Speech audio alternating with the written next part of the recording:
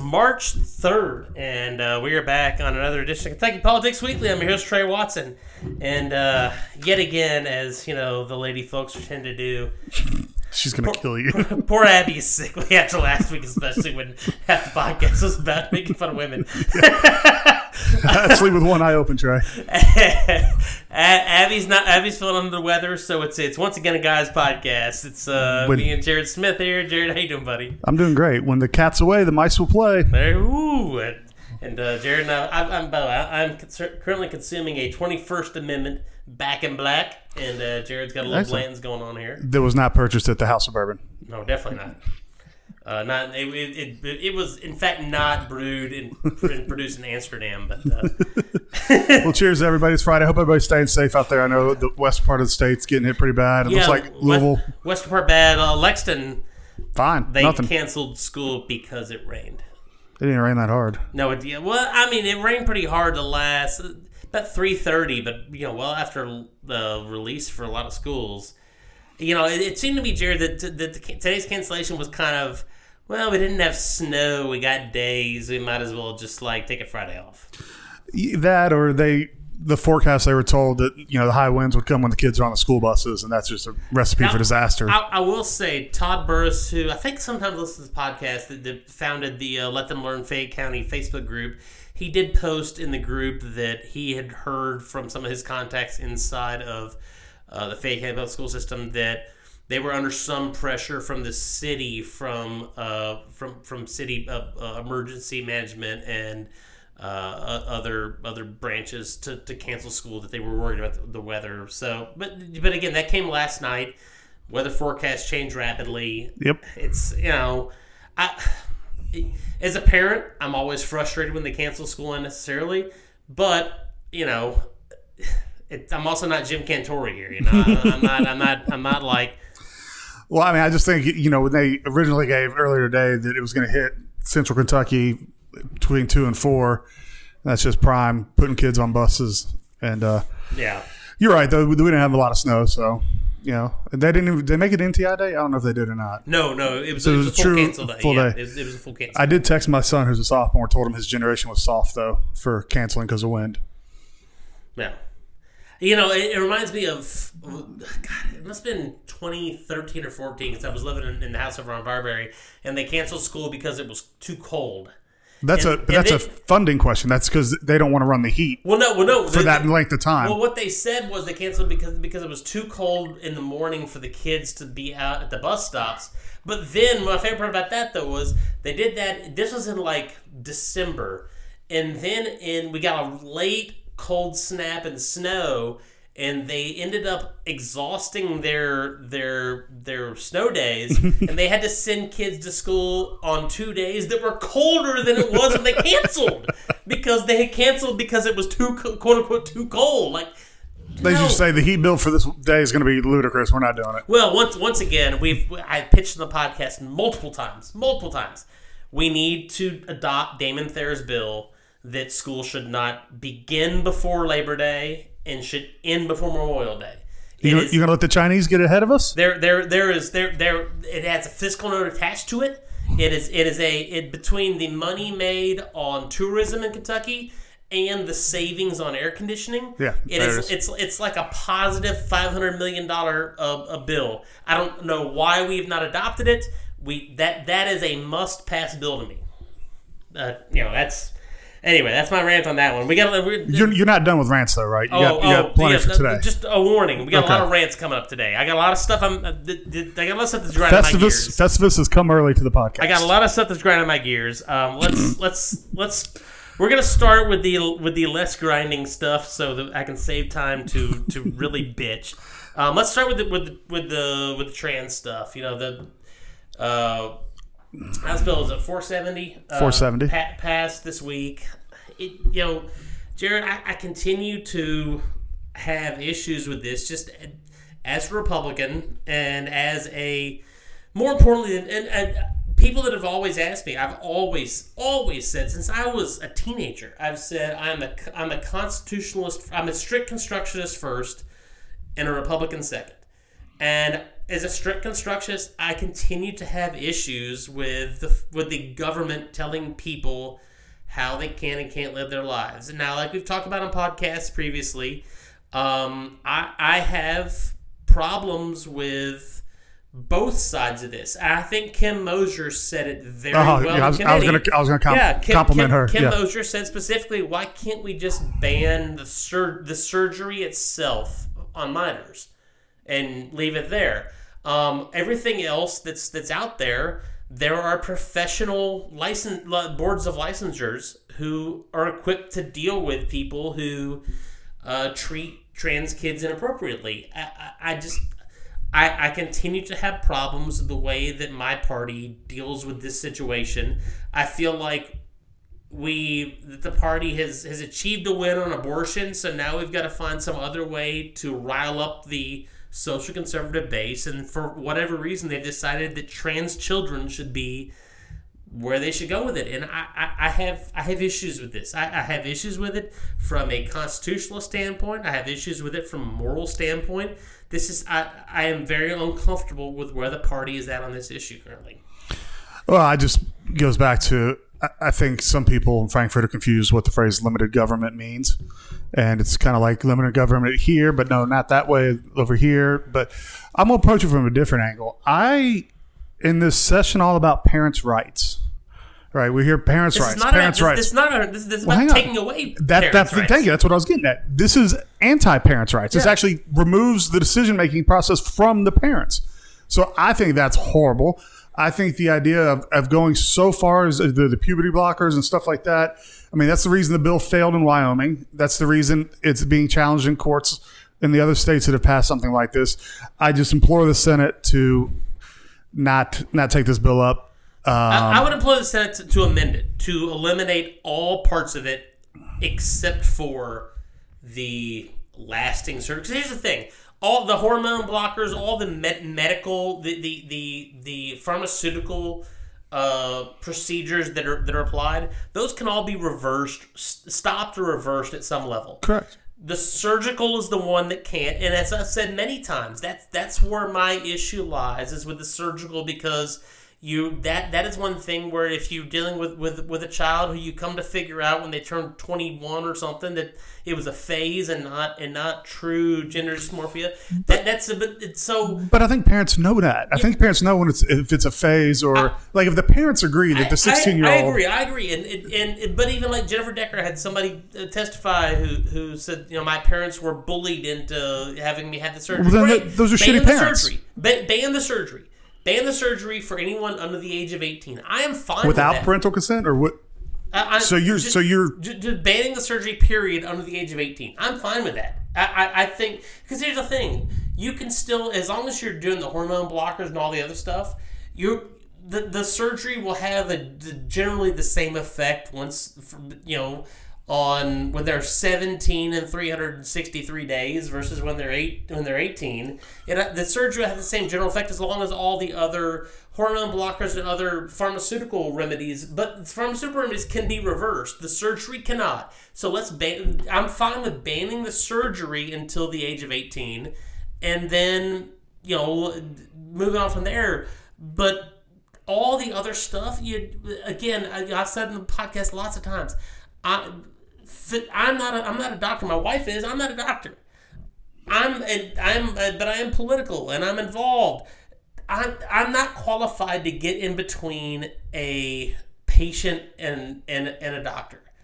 There are some things where we as a society have deemed unacceptable, and I think if you took a poll and looked at public polling numbers, the vast majority of Americans believe that gender reassignment surgery for underage people is generally unacceptable. Gender reassignment surgery for people of age is okay.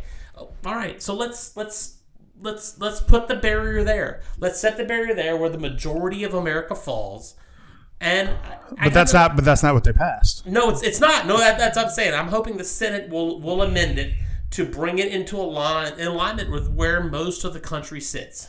Well, I just want to thank Representative Kim Moser. I thought what she did on the floor and her nuanced stance was. Don't forget Ken Banta and Stephanie Deeds, who both broke with the party and voted against it. Well, I know Moser caught some heat on Twitter for some of her colleagues, so I just wanted to thank her. Because as you know, Trey, we represent the OBGYN Association, and they have very strong feelings on this. And it's just such a slippery slope when you start legislating penalties for doctors. First it was a felony, now it's an automatic license loss. So, but why would people come medical school here if we're going to keep doing this? So, in full disclosure, and also just real quick, I remember a time when the Kentucky Medical Association and the Pediatrician Society and the OBGYNs were all against something, it didn't move. Yeah, and it moved this time. And so the KMA came out against it. A whole bunch of people came out against it. Your buddies at the Hospital Association stayed neutral, which I thought was, this isn't an issue that deals with them. Like they're not. This isn't a hospital. This is a physician issue. It's not a hospital issue. No, sir. But the medical association came out against it, and for some reason, and I'll say Kim Moser. She's someone who the group I'm a member of, the Dad's Ready to Doctor, is a esteemed group on Facebook. We actually have given Kim Moser an award because for all the work that she's done. Her husband's a physician. He's currently had the KMA, which who else better to have a finger on the pulse of what doctors believe on issues like this than someone who's married to have the KMA. I agree. I agree completely. People will accuse her of bias I but it's not bias. It actually gives her a better point of view of what doctors think. Yes. I thought she, we're starting to see a little bit, and I think this is because of the caucus is 80-20. We're starting to see certain members of the majority caucus act in ways that we haven't seen before, and we'll get to that later on. There's an article I really want to read, but it's blocked behind a Gannett paywall on Cincinnati.com about a schism in the Campbell County GOP, which I will say for my entire time working in Republican politics, dating back to in Kentucky, dating back to when I first worked for the party in 2007, Campbell County has been a black sheep bastard child. They've always had crazy people involved in local parties. Isn't that where one of the guys went to jail for sexual human trafficking? There was one of Trump's. He endorsed Trump in Campbell County. Was that? Was Jerry Gearing? No, I don't think that was the sexual human trafficker. I don't. Oh no, yeah, I remember who you're talking about. I can't remember his name. But he was Campbell County, though, right? Okay, yeah. But they've always had a crazy, like that was a Ron Paul centric heavy place back in 2008. Like they've always had a breed a crazy going on up there. But I really want to read that story in the Cincinnati Enquirer about the schism in the GOP in Campbell County, because it doesn't shock me. They've always been full of bunch of nut jobs up there, but anyway, going down my list of stuff here: transgender bills, canceled school. Mayor Pete was in town. Sherman Brown, I'm sure, was there because he was. I can confirm that. No one loves a second place finisher in Democrat politics more than Sherman Brown. Why you gotta bring Martin O'Malley into this? It's. If you told me that Sherman was like a Bruce Lunsford endorser in 2007, I'd totally believe you. If you're going to finish second in the Democrat primary, Sherman Brown is for you. I love Sherman, but if you're betting on like the British betting sites on the finishes of Democrat primaries, figure out who Sherman supports and bet somebody else, or bet if you can bet him to finish second, go for that too. But Mayor Pete was in town. He was Blue Oval? He was in at the Blue Oval site, right? Blue Oval site in Hardin County, which I guess means this will not, in fact, be the Zap battery plant. It will actually get built, which is good. Hey, all right. Hey, Bashir built the battery plant. It wasn't Brady Industries?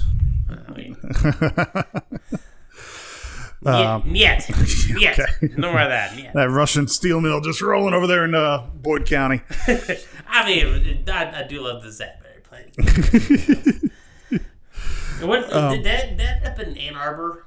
Is that right? I think that ended up in Michigan. The Zap plant. Oh yeah, is that the E-Town one? Yeah, that was originally supposed to be where this plant is. Yeah. Okay. Where Larry Hayes was first trying to make his money, and now he's been able. By the way, he got a point. What he got appointed to something good the other day. The arena board in Louisville. Yeah, the arena board. Yeah, Larry. Larry, I need some tickets for Bruce Springsteen. Glad to see Larry Hayes continuing to cash in because your light flickering. We are a little flickering here in the. The good news is we got a generator, so if power goes, the podcast will continue on. Thank God for the gas generator. So, and Jared, any notes from Mayor Pete's appearance today? I did not catch it. I'm sorry. I was busy watching what happened in the State House today, which we'll get to, and and advising clients and whipping votes. And so I missed Mayor Pete. I apologize. I do think he's one of the smartest people in politics in the world, to be honest. I have a newfound respect for Joe Biden because you feeling okay? He somehow his two heaviest competitors for potential renomination. He saddled one with the border, with an unsolvable and unwinnable solution problem. Correct. Saddled one with that, and the other one he saddled with the United States transportation infrastructure, which in the old and decrepit, the 2 years in which he's been in office has suffered massive failures at the air travel level, at the port level, at the rail level, and at the highway level. So, kudos to Joe Biden on the political level that he has successfully kneecapped both of his biggest competitors while seemingly giving them higher profile positions. I mean, it's just. Well, it's a hell of a. It reminds me of when Bob McDonnell and Bill Bolling over in Virginia cut a deal. McDonnell was AG, Bolling was lieutenant governor, and they both want to run for governor. And McDonnell said, "Bill, I'll cut you. You run for re-election as lieutenant governor, and I'm going to make you a czar of job creations. And it's going to be great." And so Bolling was like, "All right, whatever." Yeah, so he ran for lieutenant governor. Ran for election because in Virginia you cannot secede yourself as governor, but it's only one term. You can secede yourself on the down ticket offices for lieutenant governor or AG. Well, so then Ken Cuccinelli ran for attorney general, got elected. Bolling ran for for lieutenant governor, got reelected, and Bolling ran for governor and won. Well, Bolling was the guy, kind of like Trey Grayson used to be with the Republican Party here, where he was everywhere. He was at every single party event. If there was 2 Republicans gathered, Bill Bolling was there. I love Bill. His wife, I love him. Love his wife. They were always great friends to me when I was working politics over there. Well, the problem was the present that Bob McDonnell gave him, making him the job creation czar, kept him tied down in Richmond in meetings and think tanks and doing stuff. Kind of hard to campaign when that's going on. Well, guess what? The Attorney General, Ken Cuccinelli, suddenly became the guy who was at every single Republican event. Yep. And Ken Cuccinelli also focused on flipping the Republican State Central Committee, because in Virginia you can actually choose how you nominate people. And Cuccinelli flipped it from a primary to a convention, and Cuccinelli got the nomination for governor 4 years later, because he got sucked. Bolling got sucked into a job that had responsibilities. I think Biden, whether he intended to or not, wisely has screwed over his closest competitors by having them in jobs that actually had responsibilities, and they have underperformed. What can he do to Gretchen Wilmer in Michigan? Make her president of the Pistons. Or the Lions. The Lions. Or the Tigers. Tigers. Or Lions. the Red Wings. Lions. The Red Wings are winners. They haven't been recently. No. Moving on. Jared, this week, Lauren Boebert had to issue. I want to make sure I get the wording correct. She had to issue a vocal denial that she is in fact not an escort paid to please Ted Cruz. Please. I'm going to read it. I'm going to read it point blank. Because I thought it was a very, very specific denial. That's the weird part, is that it is incredibly specific. And Ted Cruz? But to be fair, he did kill Kennedy. And that's kind of, his dad did. And his dad killed Kennedy, and he's the Zodiac killer. So he is the Zodiac killer. He also runs to Cancun when things get rough. Lauren Boebert Contrary to popular belief, I've never been an escort for Senator Ted Cruz. Says that at Turning Points, whatever the weird sites are that you all watch. So very specific denial. We all say there's always a little bit of truth in every one of those. If it's not Ted, who was she? If there's smoke, there's fire. There's some smoke on that one. Speaking of smoke, Lauren Everett.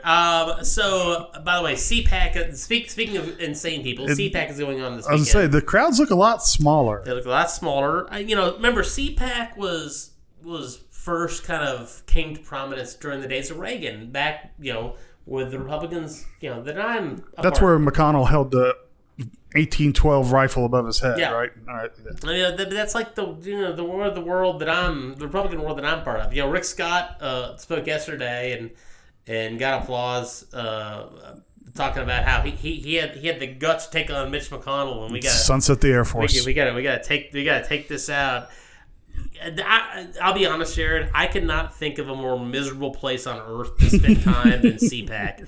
Matt Schlapp and his wife are currently both being sued by a former, male campaign staffer for Herschel Walker. Whenever I read stories, I always leave out the fact that he's male. That they always say Matt Schlapp is being sued by a former campaign staffer for Herschel Walker for sexual harassment. He's being sued by a male campaign staffer for Herschel Walker, who claims that Matt Schlapp put his hand on the staffer's crotch and tried to massage a little bit there. And then the wife is including lawsuit for calling the staffer and threatening him not to talk to the media. The cover-up is worse than the crime. Yeah, I don't know. Not in this case, but I think both are bad here. Yeah. I saw that. I will say, even dating back to when I first started working in Republican politics in 2002, 2003, CPAC to me was always known as the place where unemployed Republican staffers and college Republicans went to go get drunk and hook up.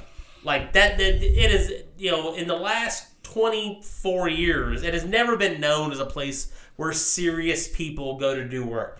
It is a place where college Republicans and unemployed/unemployable people go to get drunk and fuck. That's what CPAC is. They don't have spring break. Spring break sounds way more fun than CPAC.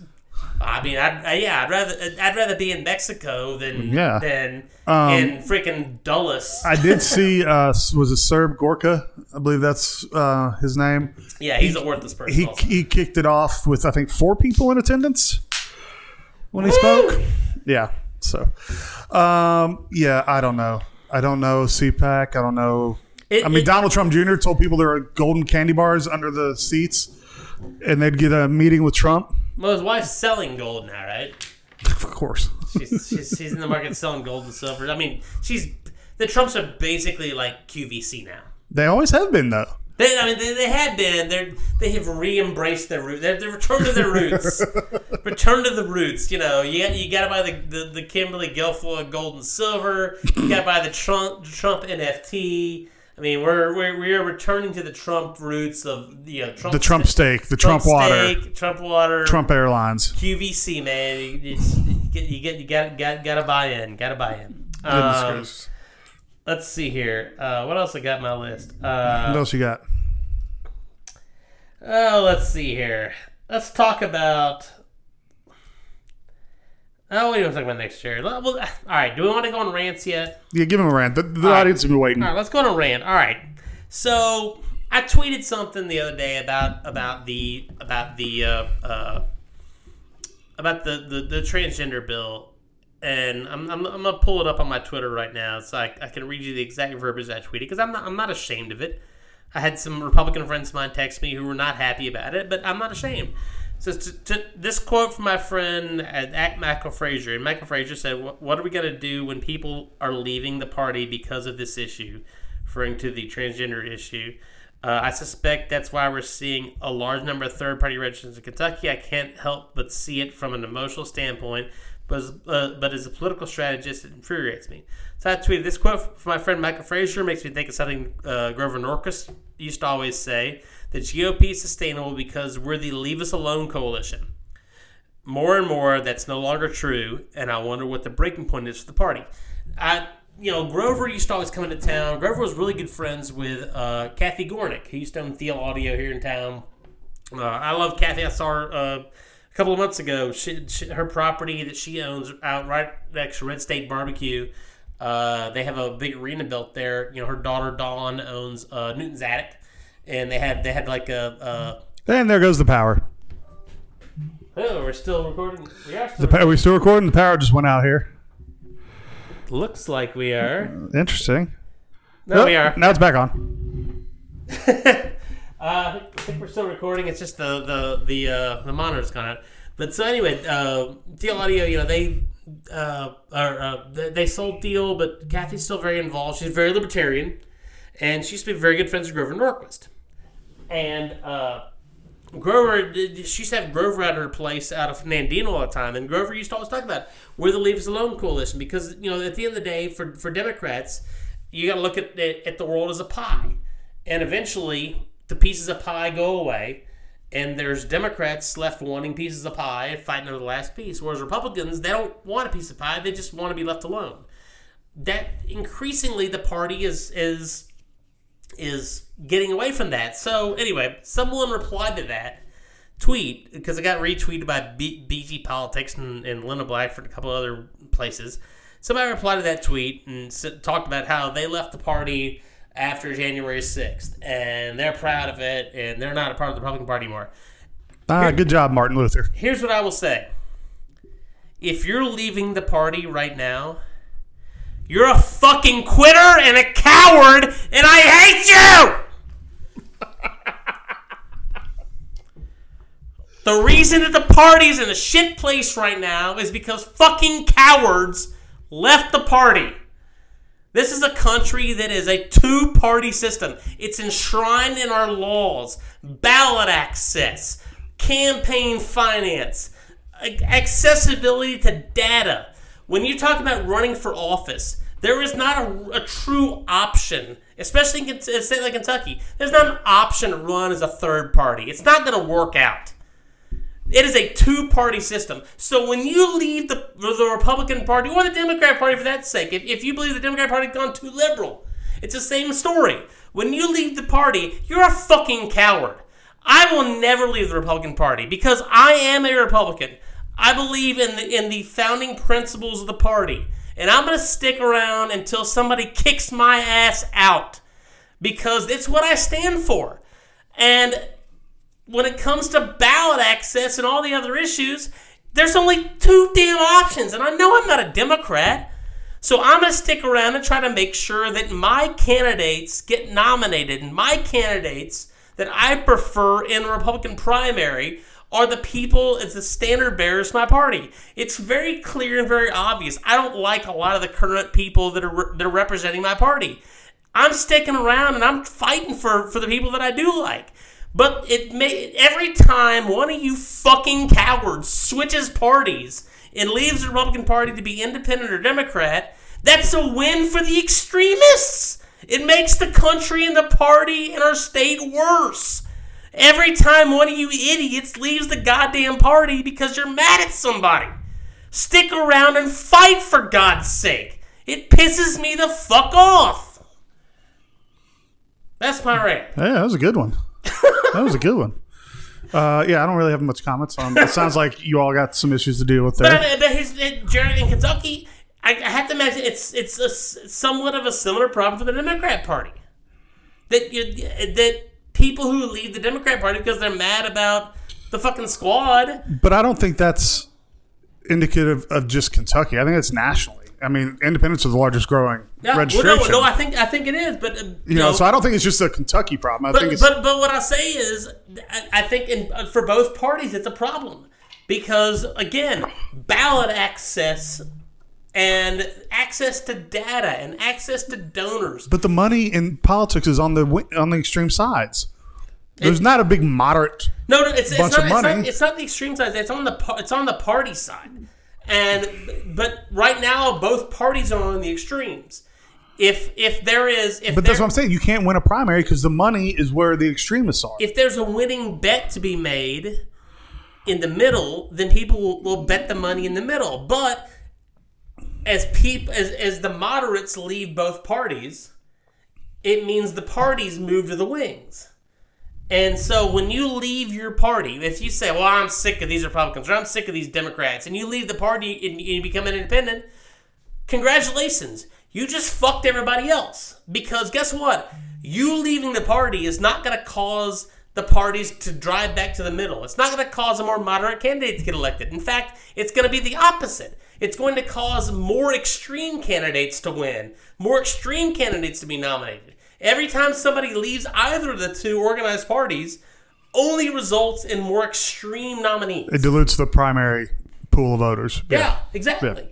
Yeah. It's bad for the country. And here's the thing: when you leave the party, you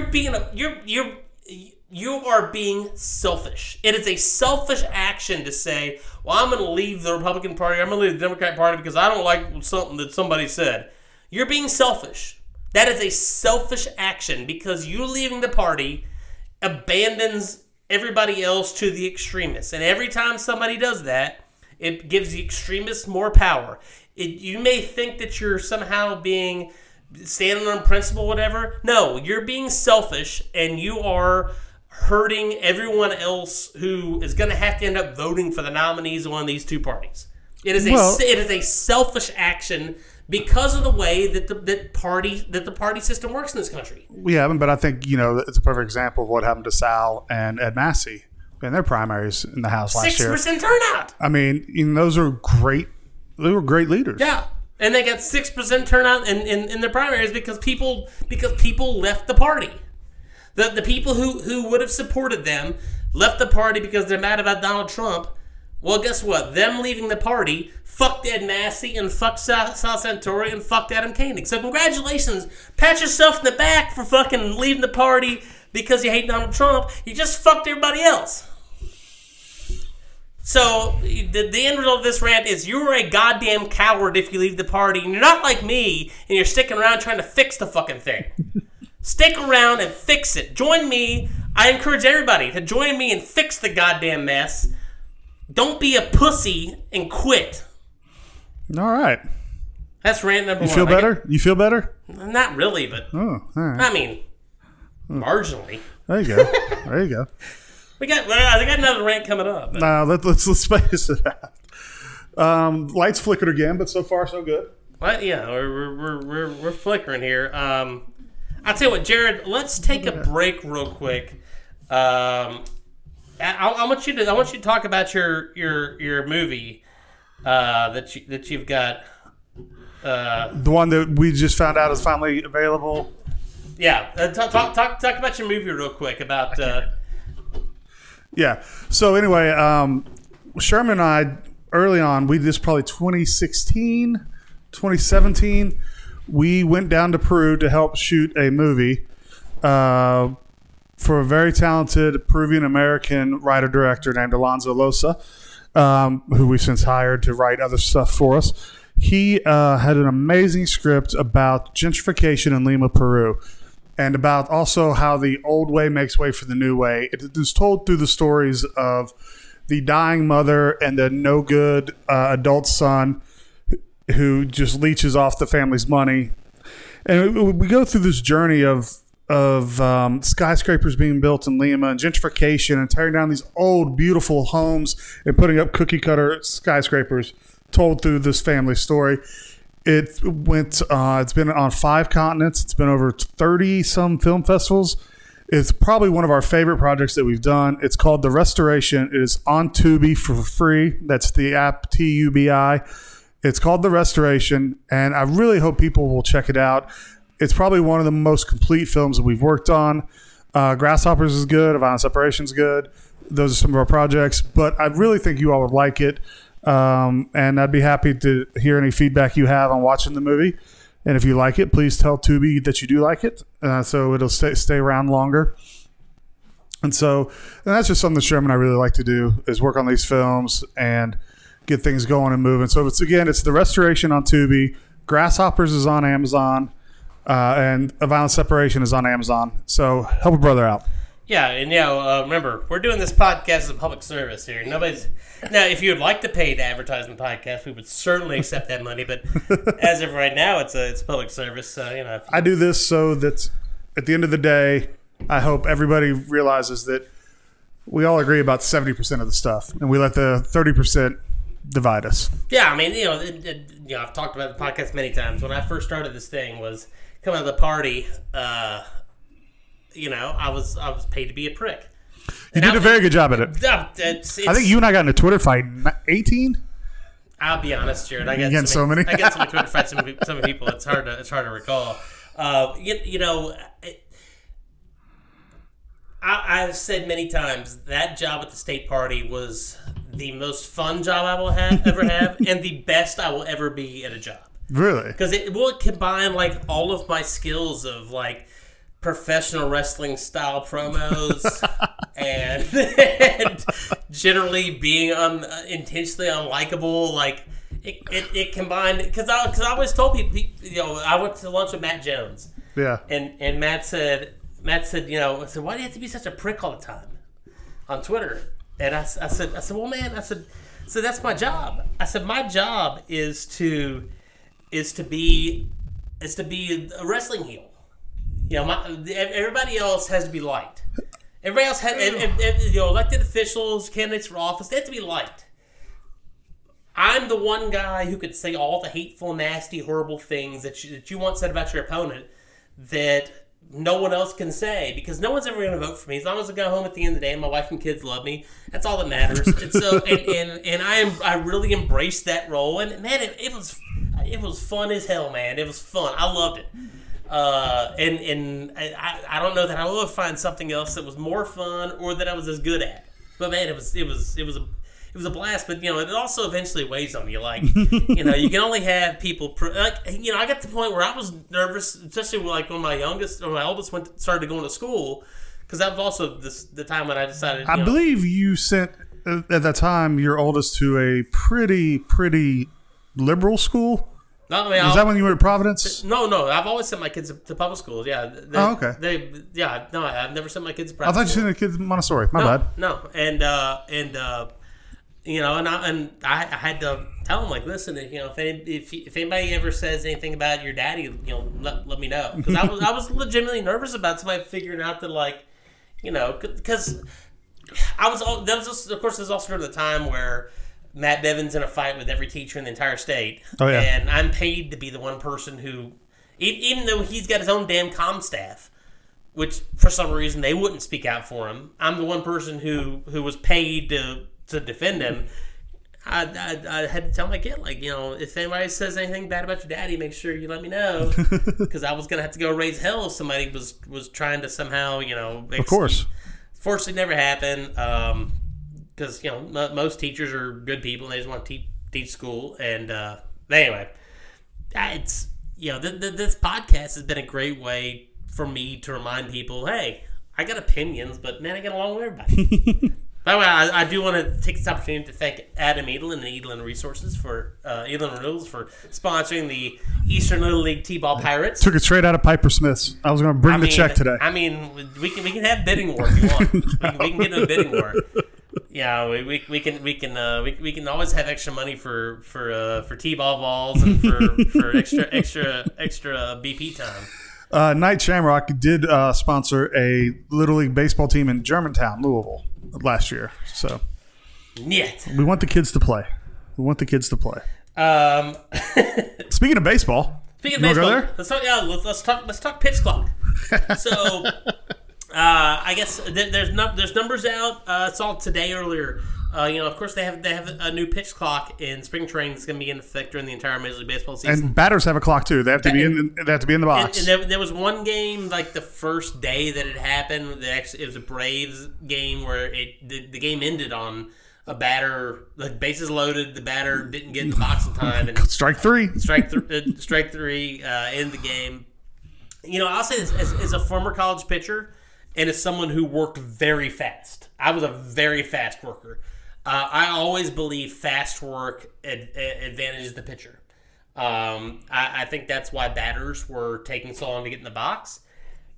I have never never understood the pitcher that took more time than necessary to take. I understand the batter, and I've always felt, if anything, honestly, the batter clock to me was more important than the pitch clock, because I think it was the batters that started if you look back at the history of hitting and pitching, it is the batters who started the dance. The pitchers, for whatever reason, expanded it, but it's always been the batters that started the dance, because pitching is very much rhythmic, and the more of a rhythm you can get into, the better it is for you as a pitcher, the harder it is for you as a hitter. I've always believed it was the batters that started the problem in baseball. I honestly think convenient for being a pitcher. Yeah, I hate batters. And of course, this is also from someone who is still angry and frustrated that after my sophomore year of high school, I never actually got to pick up a bat. I've always hated the DH. Fuck the DH. The DH sucks. It's unconstitutional. It is unconstitutional. It's you know what it is? I've always said this, Jared. It is welfare. If you believe in the DH, then you're a liberal.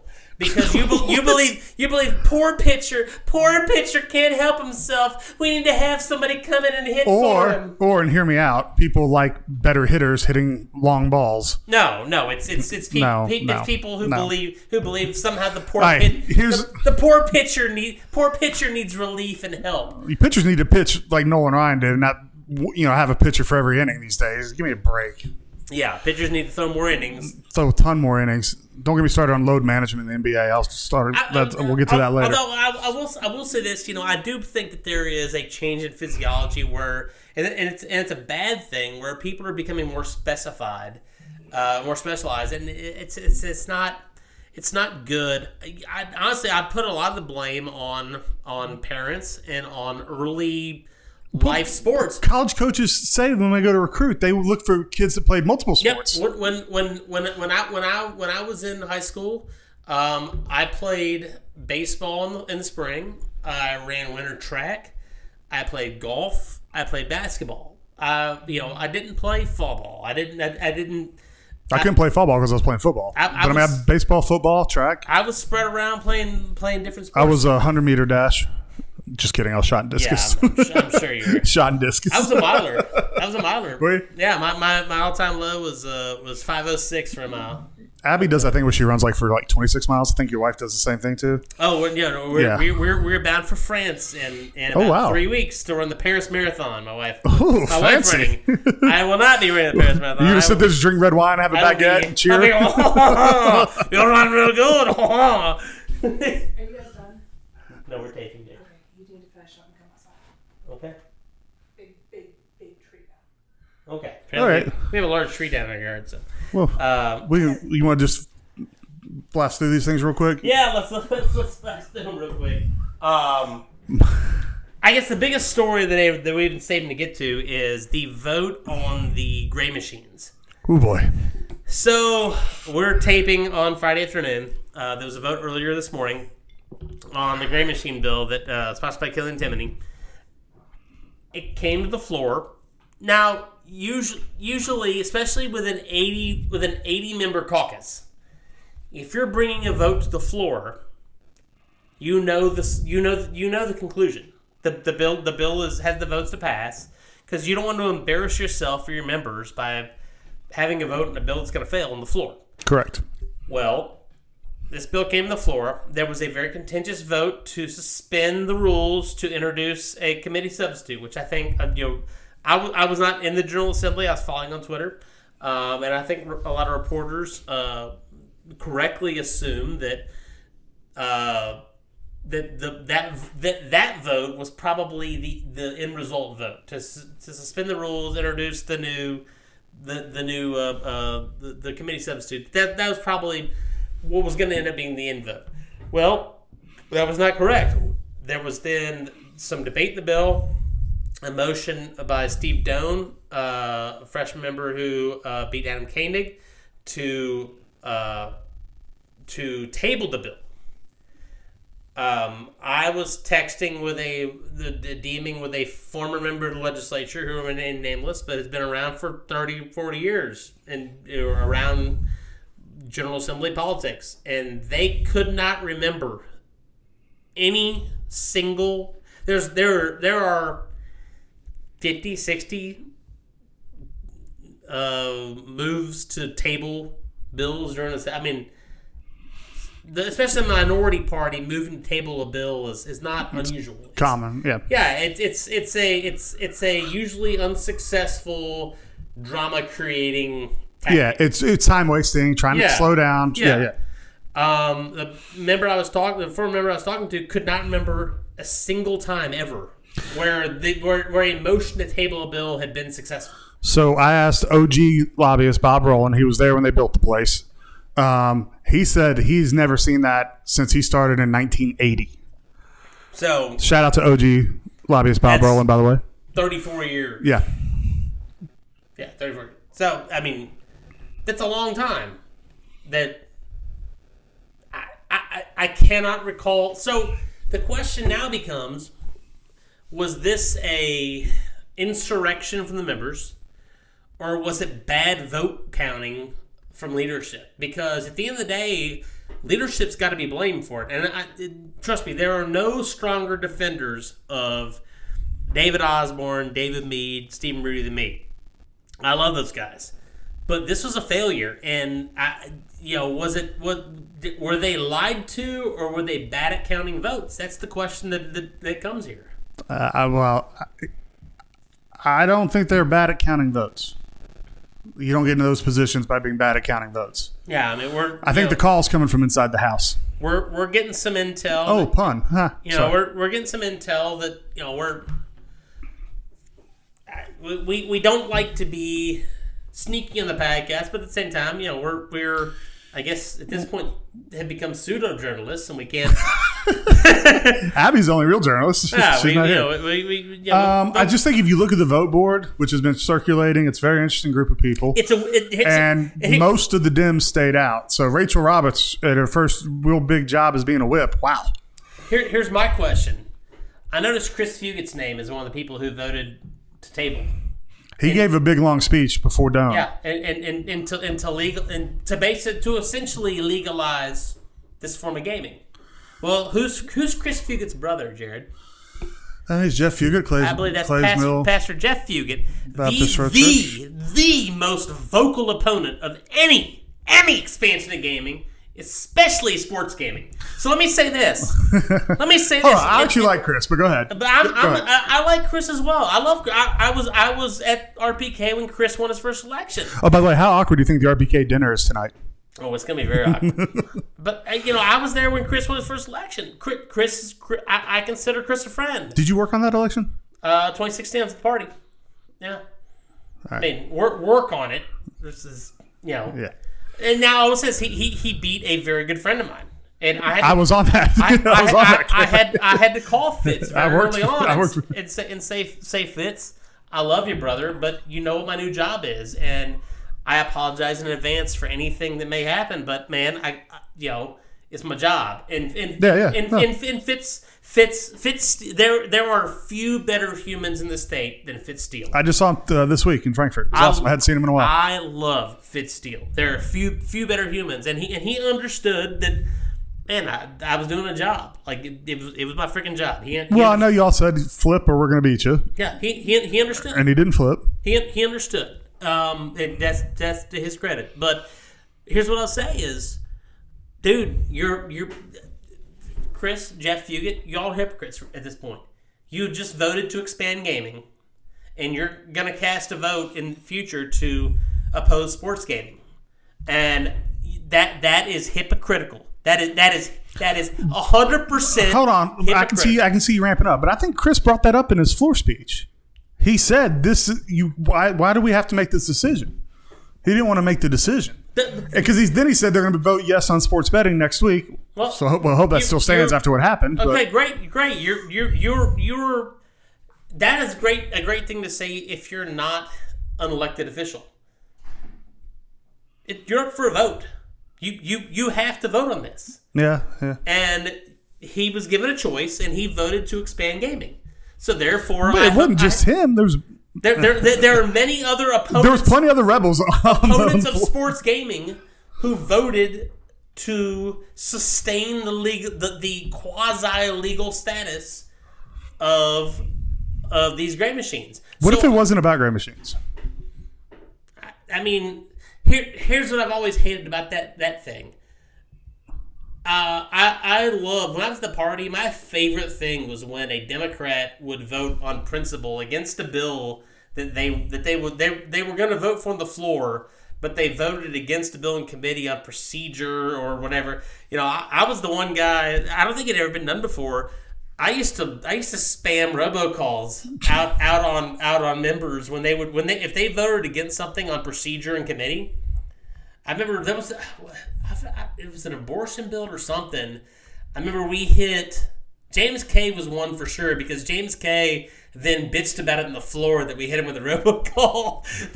But he voted against it in committee. Like he said, I'll probably vote for on the floor, but I'm against it because of the procedure.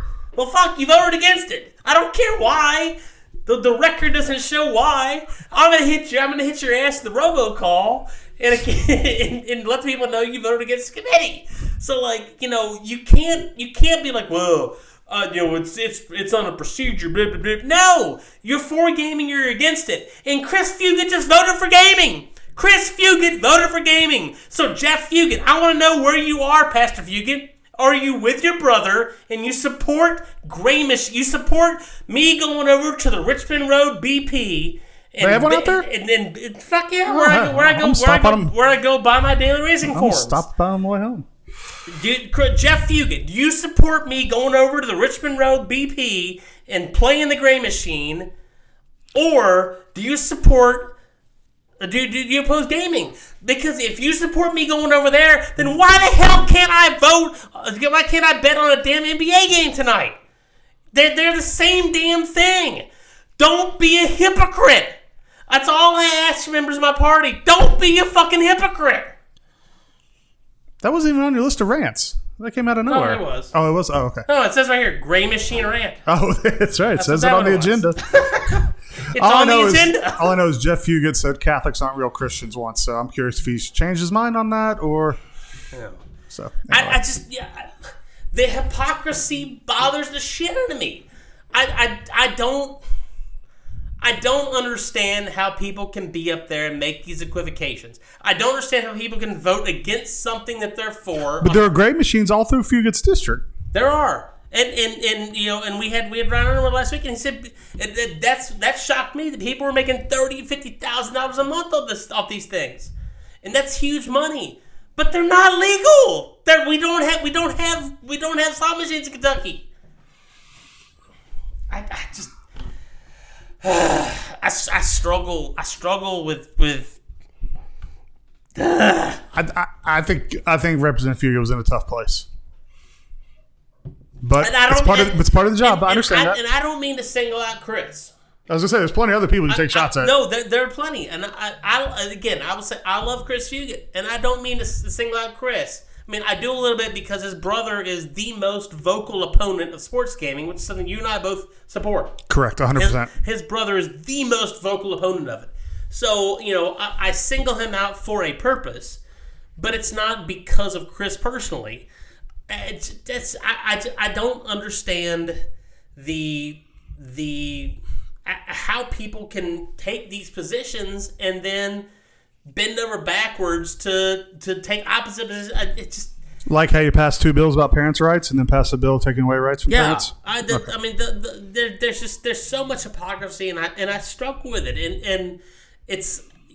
You know, but again, I'll go back to my first rant in the podcast, Jared. At the same time, I ain't leaving the damn party. I'm here to fix it. I'm not here to leave it.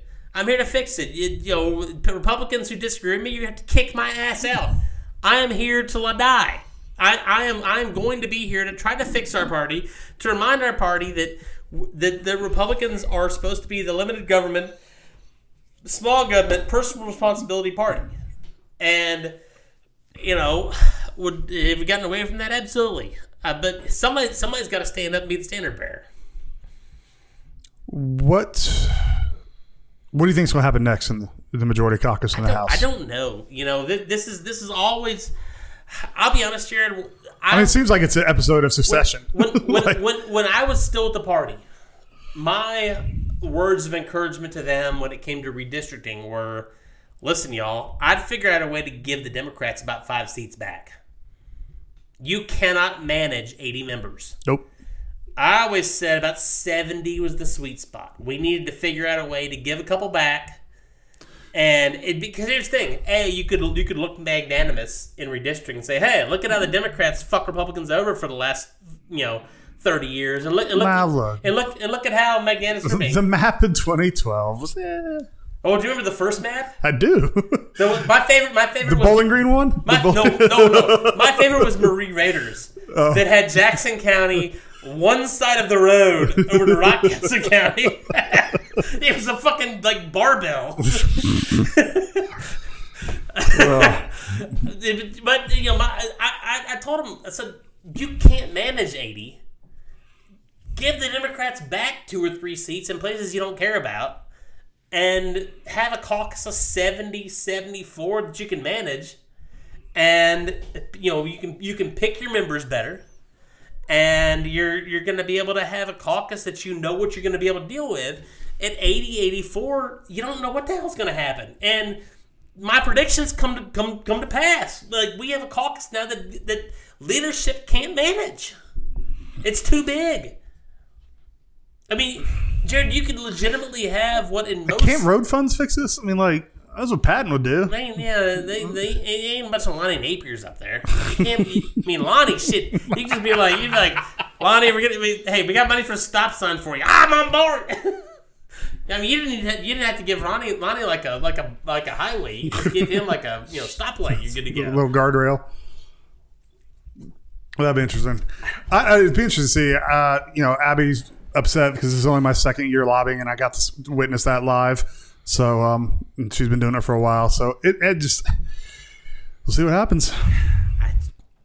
We'll see where it goes, man. I suspect this bill's going to come back. I suspect that if they were to have dealt with this gray machine bill on Monday instead of today, it would have passed. I think you had members absent because of weather that I think the bill would have passed had those members have been there. I don't know what happens now that it's been put up for a vote once and failed. Yeah. I don't know how that failure affects it. It's up for grabs. So anyway, I think that's all we got for today. Yeah, I think you got some. Yeah, apparently I have to go down and cut a tree off the driveway or something. We'll have to see what Let's get the chainsaw out. Yeah, what exactly is going on out in the yard. As always, you can get Kentucky Politics Weekly Regime Podcast. Give us an Apple Podcast. Give us a review. And I will say we've gotten a bunch of interest in potentially doing a live podcast. And I believe we're gonna look at fancy. I think we should look at Hillbilly Days too. What's the date on that one? I believe it's in April. Depends when in April, because April's packed. Because I gotta go. For those that don't know, my wife is running the Paris Marathon, so we got a week. I'm in Paris, but we can figure that. Hey, we'll do the podcast in Paris. Abby and I'll fly over. I did once do Renee Shaw's show from Connections from Old Edwards Inn in North Carolina. Oh, really? Yeah, with Coleman. I had my podcasting equipment with me. Did a remote from there. Well, I hope everybody's safe. But at the very least, yeah, we're looking at that. I hope everyone is safe. Please have a safe, happy weekend, and we'll be back with you next week on another Kentucky Politics Weekly.